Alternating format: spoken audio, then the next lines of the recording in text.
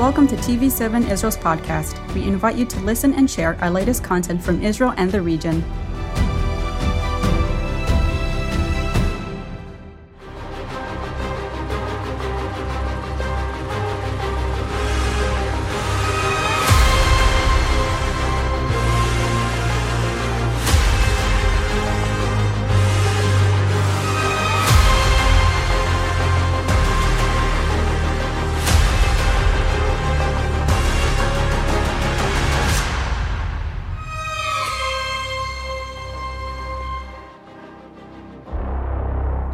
Shalom from Jerusalem. This is Powers in Play, our monthly deep dive into international relations, not only in the Middle East, but also away from our own troubled region. And earlier this week, the United States and other countries marked Martin Luther King Jr.'s Day, and one of his famous quotes goes like this: "The arc of the moral universe is long." And we are not going to talk about morality in politics, but about the arc, namely the American, Russian, Chinese domination, at least that's the way it is perceived today, in global affairs. And as we are on the verge, or maybe on the verge, of going from diplomacy into conflict, into combat perhaps, in places like the Ukraine, maybe in the Far East, we have our regular co-panelists, three retired colonels, Eran Lerman, Reuven Ben Shalom, and Miri Eisen, and our diplomat in residence, former consul general in New England, a foreign officer in the Washington Embassy, and a foreign policy advisor to 4 different foreign ministers and 1 President, Shimon Peres. Nadav Tamir, welcome. Thank you for having me. Nadav, let's throw you into the water. Are the diplomats of today, Israelis and others, your former colleagues, adapted to today's challenges, which combine diplomacy, military affairs, the so-called gray zone in between economics, the digital space? You have been in the Israeli Foreign Service when requirements were different. But are today's diplomats in tune with what is required? Well, the short answer is no. Governmental organizations tend to be very conservative. They find it very hard to change. Conservative, not in the political sense. And that's true to the foreign ministry as well. And I see it not only the Israeli foreign ministry, I see it also because I work with all the embassies here in Israel, and I see that many of the things that they do are based on old protocols and are completely irrelevant and anachronistic. There is change for the better, but it's much slower than the change in reality. Eran, you have been associated not only with the Israeli Defense Forces, mostly the intelligence branch, but also the National Security Council. Is there a difference between the way, if we take today's hotspot, Russia, Ukraine, is there a difference between the way military officers and military intelligence officers analyze such a question and what you see from the higher plateau of the national security staff? Look, there's a reason why in practically every country, even where they did not exist before, national security staffs or councils or functions have emerged one by one. Even Britain, which resisted the trend for years, this is something that Americans do, but we don't. We have a foreign office, and they know. But it turns out that you need to bring in several strings of knowledge. Intelligence analysis is very focused, and intelligence officers look at what they've been told to look at. They hardly ever know how to ask new questions. Diplomats have their own set of perceptions, and soldiers bring in their own concerns and their own way of assessing situations, such as the situation in Ukraine, where, for example, you see a total preponderance of Russian military might, and then you get into another string of information that has become more and more important, even for Israel, after years in which this was secondary, namely the international economic equations. Russia may be a dominant, powerful military monster on clay feet. This is an economy smaller than that of South Korea. So there are several ways of looking at things, and you need somebody who closer to the decision makers, like National Security Council staffers, who bring these strings together, who bring these people around the table together, and look at the various aspects of the same equation. And then you get a more balanced view as to, for example, if Russia is so preponderant, why doesn't it conquer Kiev? Well, there are reasons. Just in defense of the British, whom you mentioned, they were the first at the very beginning of the 20th century to create what was called the Committee for Imperial Defense. Yes. And the Americans, under Secretary of War Elihu Root, also emulated it. Of course, only after World War II did they create the real integrated mechanisms for national security. Miri Eisen, you also had a role in public diplomacy, in being a spokesperson for the government. How do you distill all of the inputs from the various departments, the various disciplines, into one coherent public posture? You don't. You have to be aware of the fact that today with Google Translate, everybody is reading everything, and you cannot pose the way you could in the past different ideas to different audiences. What you said is translated. What you said is not only translated, but taken out of context in that translation, in that framing. So you are going to have, in addition to everything else of these ARC, America, Russia, China, you have three distinct different cultures, languages, and backgrounds. And when I read Russian or Chinese, and I am not Russian or Chinese, the messaging that they're doing in Russian to themselves, what I'm going to understand from that, let alone from Chinese, will be vastly different. One example to me, perhaps the strongest one, is the Chinese stance in the world.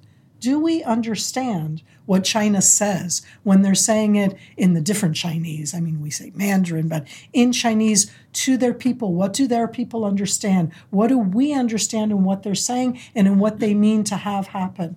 And so this is an additional challenge that we have. So we have the perfect interpreter for us, a cross-cultural expert. And you have a lot of interface with Chinese officials and businessmen, as well as with Americans and others. How is such a crisis, the Russia-Ukraine crisis, being perceived around the world with an emphasis on China?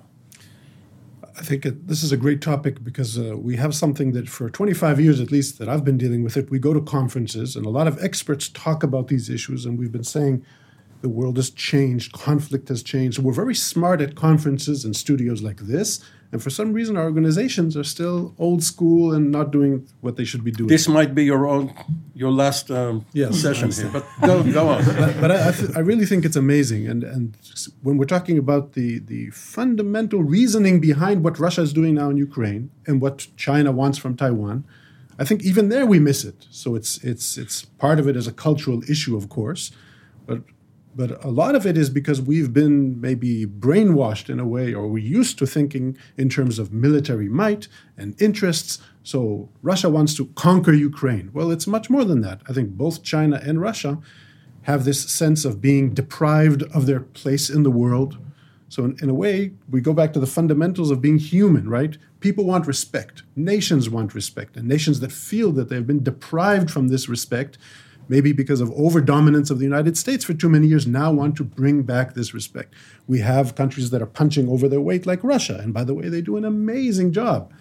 And we have this new world of technology and cyberspace that enables these campaigns to happen under a threshold, what we call the gray zone. And it's textbook. And I think it's unfolding before our eyes now, textbook, okay? And they're doing it all by the book, yet we still interpret it sometimes in terms of military might. So is China going to take Taiwan? We could discuss this later. Are they going to attack Taiwan tomorrow? Well, textbook says absolutely not, because they want to still play as a respectable international player, right? But they want to do things and accomplish things under the threshold. So all that is unfolding. In a way, we should just open our eyes, read history, talk to them, hear what they say themselves say, and try to interpret this and maybe bring together these various realms. But what is the infrastructure as opposed to the superstructure? In China, is it the ancient Middle Kingdom? And what you have with the Chinese Communist Party is that just a regime of the day, that one should understand ancient Chinese traditions and culture before one tries to analyze Xi Jinping? I think so. But also I think, again, we make basic mistakes. One of them is thinking that China is the same China that always was. It's amazing to see that every time they have a new regime, a new establishment, they rethink everything. Sometimes they have, right? We think that they consider all their leadership as sacred forever and ever. Not true. Once in a while, a leader comes along, he throws away everything, all the thoughts of the past, and of course tries to tie in old ancient thoughts, to bring it, make it more accessible to the people. But we have to also look at thousands of years of history, and by the way, a lot of respect, because many of the troubles of the world, including the First World War, has to do with respect. We Israelis like to win. We want decisive batteries. We want to beat our enemies. Sometimes we have to understand that if you don't also respect them, like we did with the Egyptians that enabled the peace with the Egyptians, then, we'll have it worse. So I think here we have to understand the ancient part of China, but understand this current regime and their agenda and their interest right now and the way they mean to achieve it, which, by the way, is not tomorrow morning. They have patience, unlike us.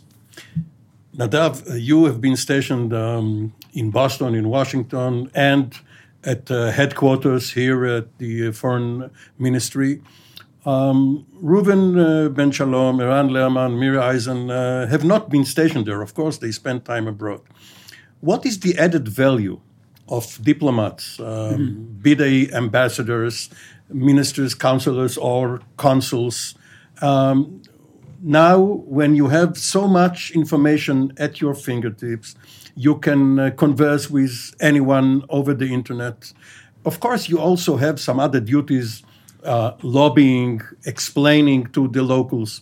But as an organization built on cables, on cabling home your reports, what is now the function and the added value of diplomats?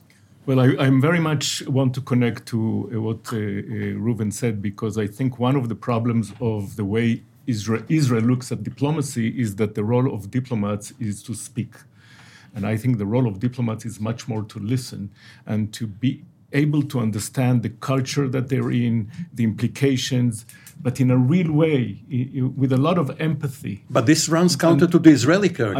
I know. This is one of the problems, and many of the mistakes that we do is that we don't try to understand where the other is coming from. And for me, this is the basic in diplomacy.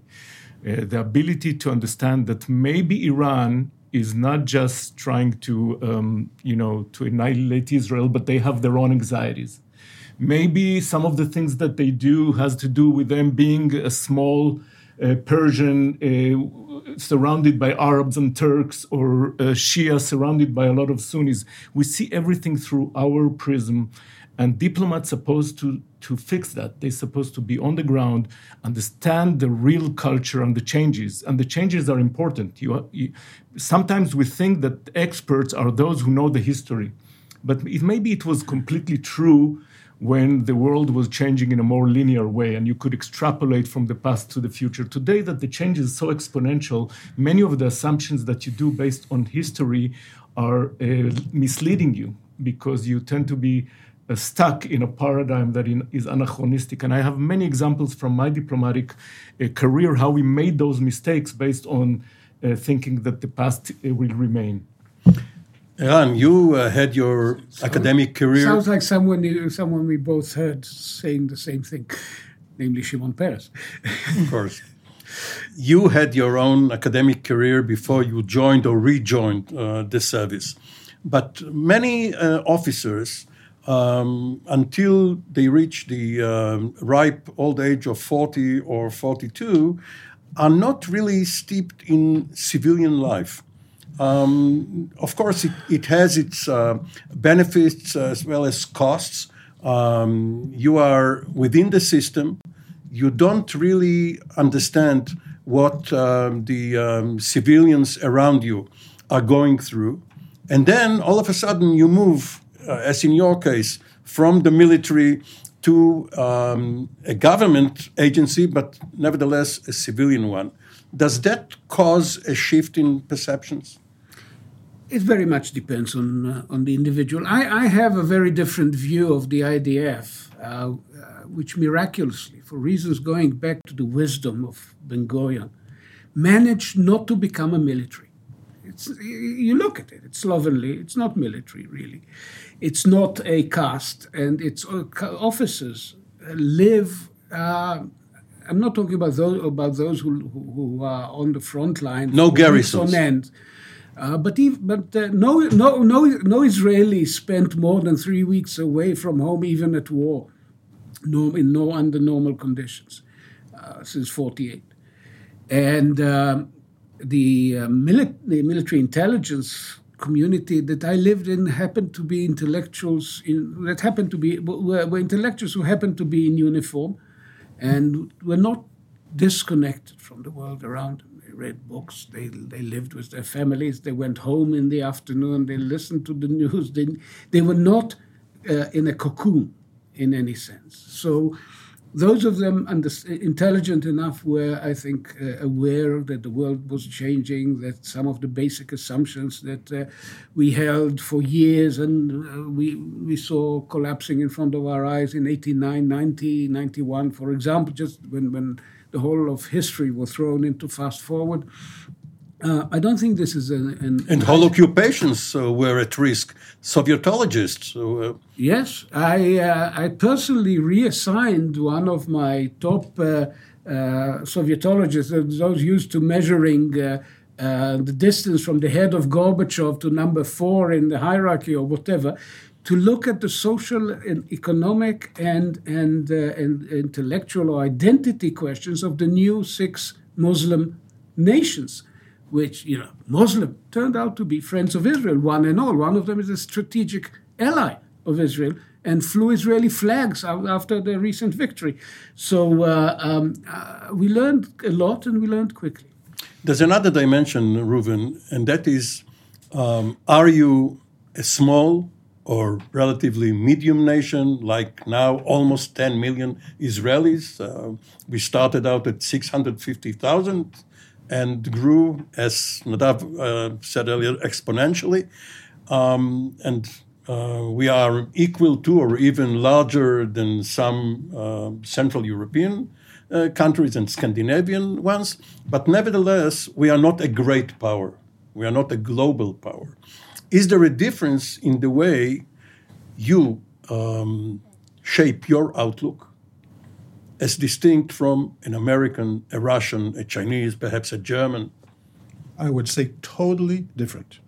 There is absolutely no way you can even comprehend what it means to be a global power. And I usually add with global responsibilities, because it's not only like maneuvering a speedboat compared to an aircraft carrier. When you are in a speedboat like Israel, you can do everything on the fly. It also attunes to our culture. We can change, innovate. We don't adhere to any rules, right? You want to turn around, you turn around. If you want to turn around an aircraft carrier, you have to plan it 6 months in advance, maybe. So I think our perception... And you have to move it from the Atlantic to the Pacific. Of course. The tyranny of distance. Of course. So we have to be modest. It's not only for the sake of being modest, but understand that when you're small, and I don't think we're small, okay? I think you don't understand what it means to have global reach and global responsibility. Okay, we have our own interests, our own region.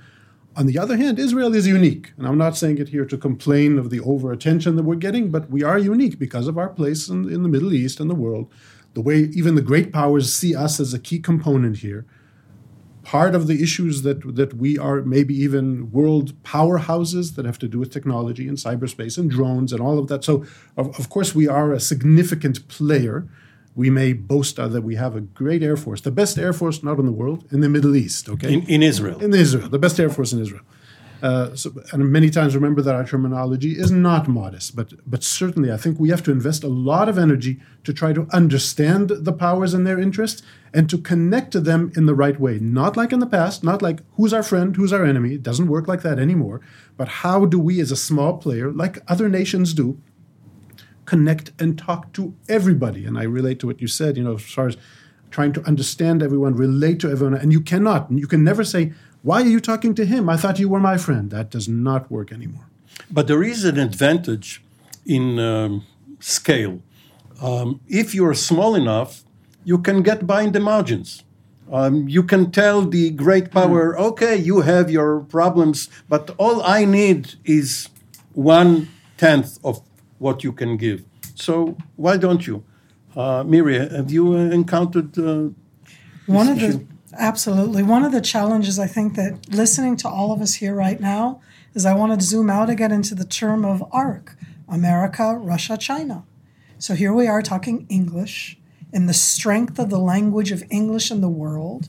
And here in Israel, we have Hebrew and maybe Arabic, but already different languages. And Russian. But I want to get to the Russian. Right, Amharic. Because 1 in 6 Israelis' native tongue is Russian, not English.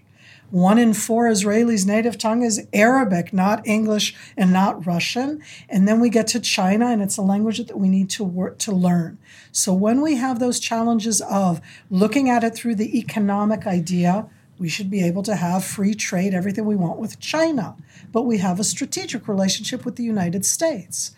We have people within Israel whose native tongue is Russian, and they're through and through Israelis who are going to have thrown at them that they speak Hebrew with a Russian accent. Does that make them more Russian than more Israeli? What does it mean in our sense? And I put that out there because this is part of the challenge of where we define ourselves. By the way, as a Western President Putin now sees the Russian-speaking Israelis as an important bloc here. As a diaspora of Russia, and not just as Jews under the law of return who arrived in Israel. And just take that into account. The next leader of the Likud party could be somebody from a Russian background. I'm just giving, in our own domestic politics, it certainly has a strong impact.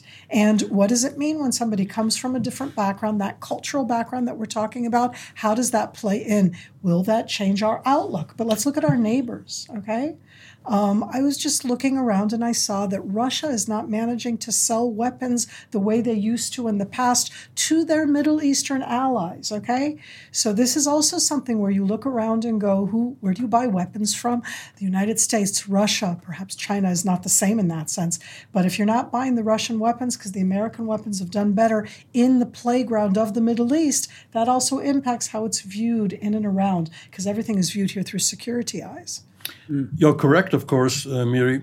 But then when you speak about Russian-speaking Israelis, you have to look even deeper. Those who came from Russia versus those who came from Ukraine. You have Ethiopian migrants here. You have Eritrean ones. Absolutely. And now Tigray and all of that. But I know, Nadav, like all of us, you brought your answers from back home, regardless of what I'm going to ask you. But try tying into it a question which applies to both of you, yourself and Miri, old Boston hands.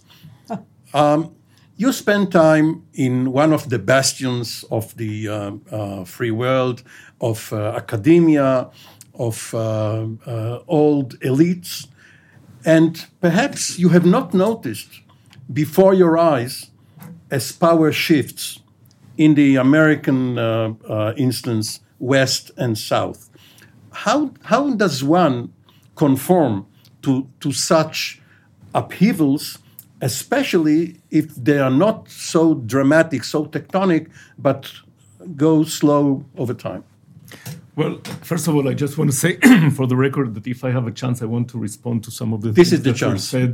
This is the okay, chance. because we were speaking about Israel and how it is different from. So I think that one of the amazing things about the Israeli psyche is that we are schizophrenic. On the one hand, we were able to take the Jew out of the shtetl, but not the shtetl out of the Jew. So we still feel that we're under threat, like we're the smallest country, while we are a regional superpower. On the other hand, we use our military much more than needed, because when you have a great military, like a carpenter that has a hammer and see every problem as a nail.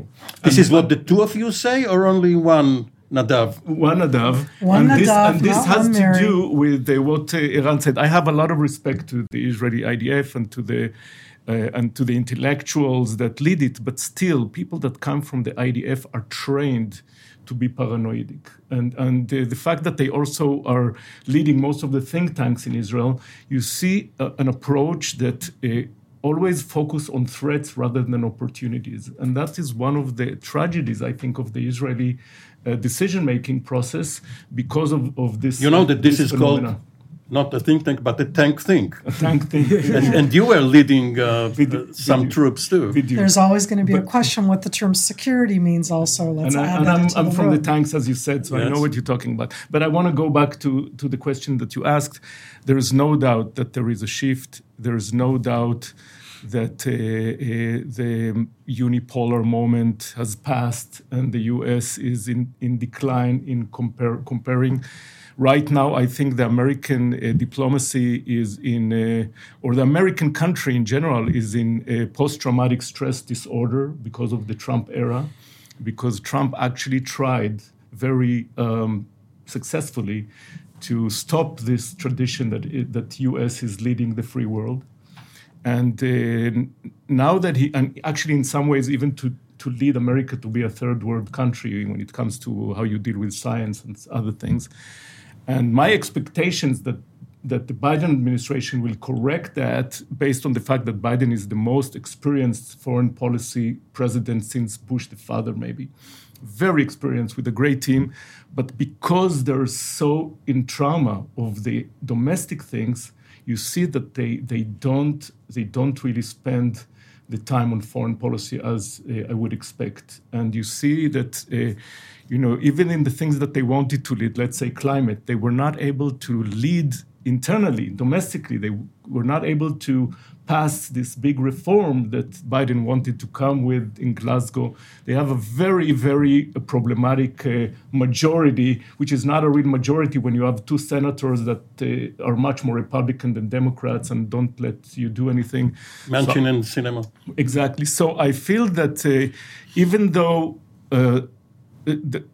right now we see some kind of a better situation of America with the world, but still, because of the domestic fear for American democracy, they have to deal with voting rights and the filibuster and other things, and they don't have enough attention to foreign policy, and we see it all over the world. Reuven. I want to add to this, again, I never compare Israel to the United States and everything, but here as democracies, we have an issue of resilience. And also in Israel, we see some problems with our determination and our willingness, for instance, to sacrifice for the things we believe in, even looking forward to the next wars. Also the United States, we have to understand that. So even when they talk about protecting Taiwan from China, or what they're going to do if Putin invades Ukraine, do they have the resolve and the commitment to really, are they going to go to war with China if and when China attacks Taiwan? So I think this is also an issue. So we, can sit back and say, the Biden administration are post-traumatic stress disorder. But yes, but the will of the nation and their willingness to sacrifice funds and people, that's an issue always to be considered. I need to step in with a little historical balance here. I think that the disconnect of the United States from the Middle East did not start from President Trump, started from President Obama.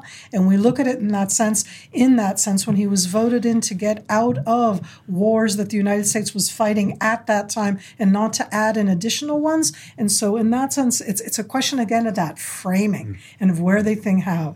But I do want to step into that aspect of the imperial and looking around, because the United States because of the fall of the Cold War and the Soviet Union in that sense stood alone.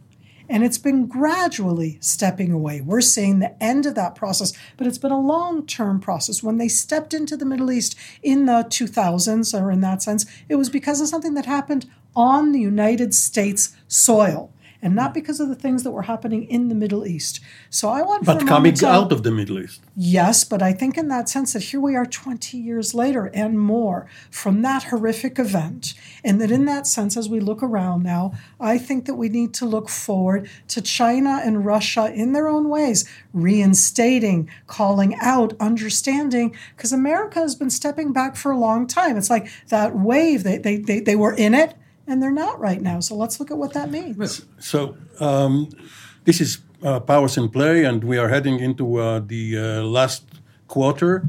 And I'd like to ask you, Eran, in addition to what you wanted to comment on, we are talking about this arc, the American, Russian, Chinese domination of the scene. Are any two of them going to converge to ally themselves against the third one, or are they going to carve up the world? Well, first of all, increasingly, I tend to think that it's a very elegant arc. So was BRICS. But the bricks were thrown and no windows were broken because, Brazil and Russia and India and China share nothing, not to mention South Africa, have very little. So it was India, not Israel, in the BRIC. Well, here comes in, but I would say ARCI, because India is not a negligible element in this equation. It will soon surpass China as the largest in population. Bring your own acronym. Leave ARC alone here. But and here we do have, actually, Israel has shown great prescience, if you wish, in linking up with India at a very early stage, making this a very significant alliance. Recently, India has come, the Indians, not Israel, have come with the idea of what they call a Western Quad, including the immense economic power of the UAE, which is maybe a very small country territorially and demographically, but punches way above its weight in other respects, and Israel as a strategic partner. That's language we never heard before. Israel needs to really rethink. I agree that it needs to constantly rethink its place, but not necessarily in terms of just in our own region. But do you see Russia and China ganging up against the United States? Well, that's the present tendency, because the hate of the Americans is and the West is deeply ingrained in the Russian elite. And in China, there's the 100 years of humiliation that began with the Opium Wars and went all the way to the... Always blame the British. Always blame the British, true enough, and with some reason, frankly. But Americans also took their own independence from the British, so they are on the same page. So did we. But at the end of the day, I think that if the Russians look down the road, given their vulnerabilities, if they gang up with the Chinese, they're going to end up as a Chinese satrapy, as an adjunct of Chinese power. And no amount of nuclear warheads would protect them from becoming economically subservient to Beijing. So the only way out of this is to return to the idea that Jim Baker threw around back in 1991, from Vancouver to Vladivostok, a commonality of interest. I think that, I don't know if Putin is up to it. He may need to be assured that NATO has no intention to expand to the Dnieper. Ukraine is a bridge too far for NATO.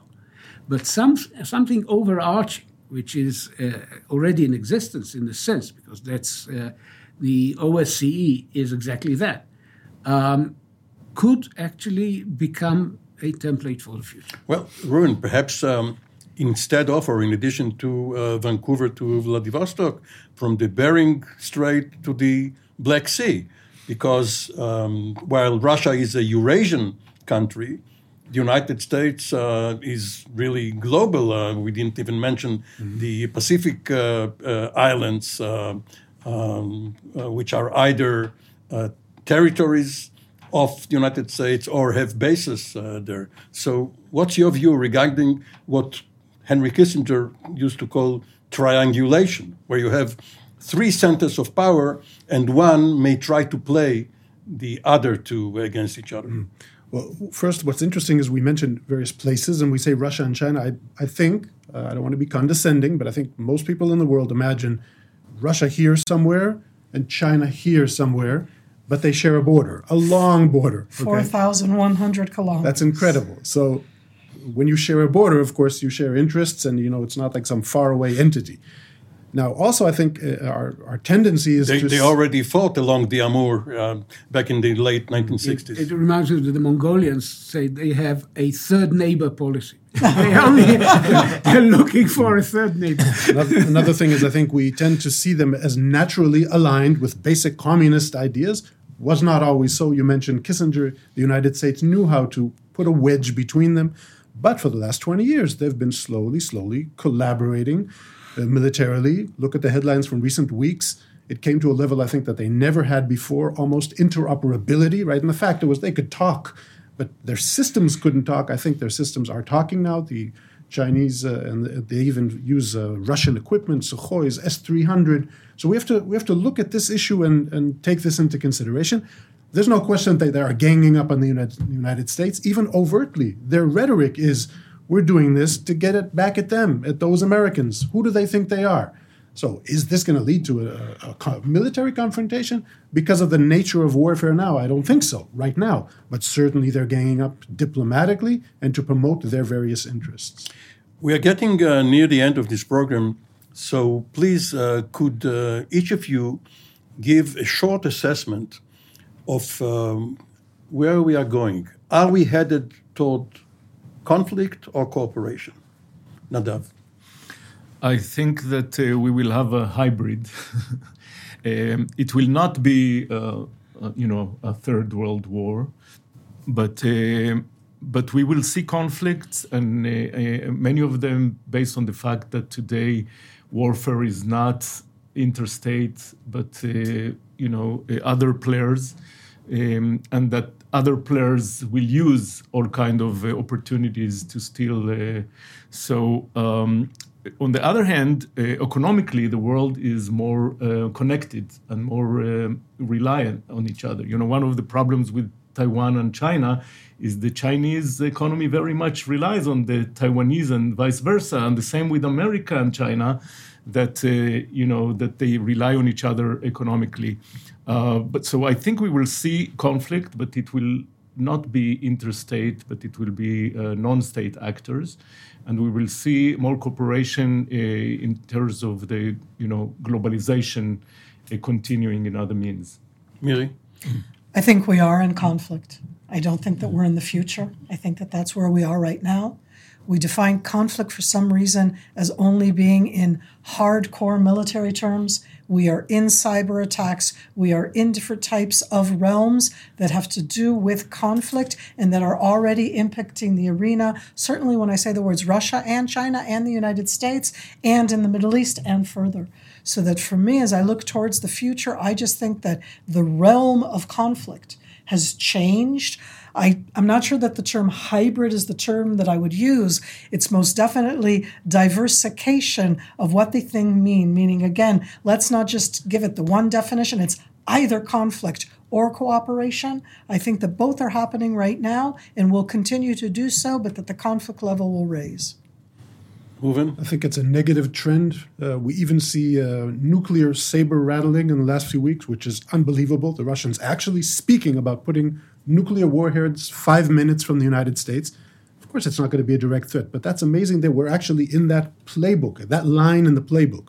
So I think we have, again, a lot of technology that enables these attacks. The Russians and the Chinese use tactics that other democracies do not use. We didn't talk morality here, but let's face it, subversion, and we're talking about false flag attacks underway, maybe now in Ukraine. It's certainly a negative trend, and I agree it's not going to be a regular war that will break out. Tanks are not going to storm Taiwan. Well, I'm not sure it's hybrid, but two things happen to be true at the same time. On one hand, military power is as important as it has ever been. the happy assumption that some people latched onto in the 90s, that from now on your economic production is going to determine your place in the world rather than your military might. No, that's not the case. The United States understands it. The Chinese exercise their muscles, the Russians, and so do we. And by the way, sometimes the exercise of power leads to friendship. Our Gulf friends rely on us to use our strength. And that's why we have new friends. At the same time, I would agree that as long as economic interdependence holds, and if we don't go into this catastrophic idea of decoupling, this will restrain war in the larger sense. So, 10 seconds to each of you. The careers you had, are they still going to be with us in the future? The profession of arms for you colonels, is there going to be a future for military officers, Eran? Yes, but they do need to, at some point in their career, learn about the other elements at play and adjust their views accordingly. Reuven? I was a pilot. There will be no more pilots because we'll have robots, but now I'm a military diplomat, and diplomacy is now. Miri is a woman. There will always be women. No Absolutely. Replacement. And the intelligence and the assessments, not everybody's an expert. One word, yes or no? Diplomacy will remain, but it has to be much more interdisciplinary with economy, with technology, with military understanding. So thank you, Nadav Tamir, Miri Eisen, Reuven Ben Shalom, and Eran Lerman. This has been Powers in Play. Be back in a month.